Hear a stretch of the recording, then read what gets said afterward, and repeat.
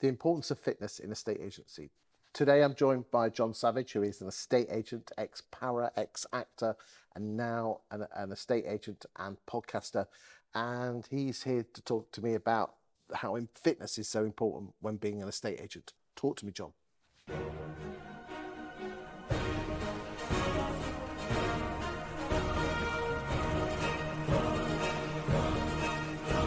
Fitness is absolutely key. It is the bedrock of every day.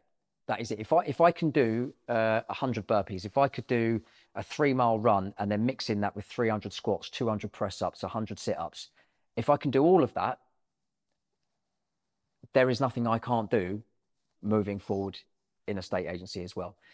Essentially, if I can do those 100 burpees, and as hard and horrible as they are, if I can do that, I can make that hard and horrible phone call to a seller just to let them know that the actual deal's just fallen out of bed. But that's fine. Here's my solution. So again, fitness corresponds with hard and horrible. And if you could do hard and horrible, then you can make hard and horrible phone calls.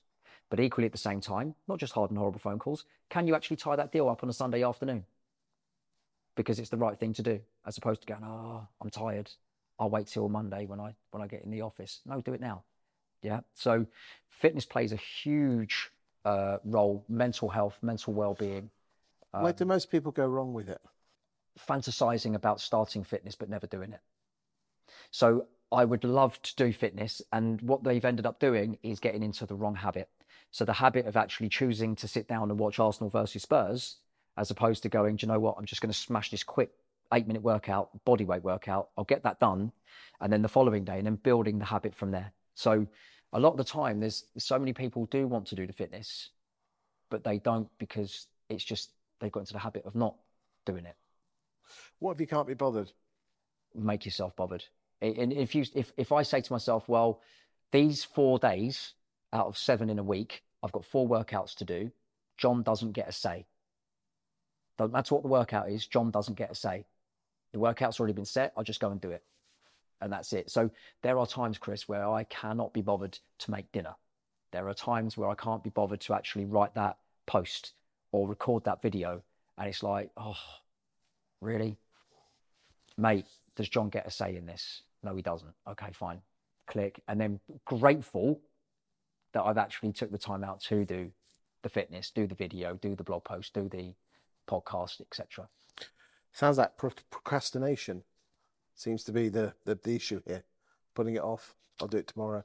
Yeah, and I'm the world's worst procrastinator, by the way. And what I mean by that is, so I have to keep myself in check. I have to, because I can easily sit down and watch Spurs Arsenal. I could easily choose, do you know what, I'm going to have a bit of fun, as opposed to editing that, whatever it is. And so probably more for myself, Chris, okay, I do this than anyone else, but I see it and it's working. And so within the group, they're doing their fitness and they're like, actually, wow, things are changing. This is great. So it's, yeah. Thank you for your time today, John. Pleasure.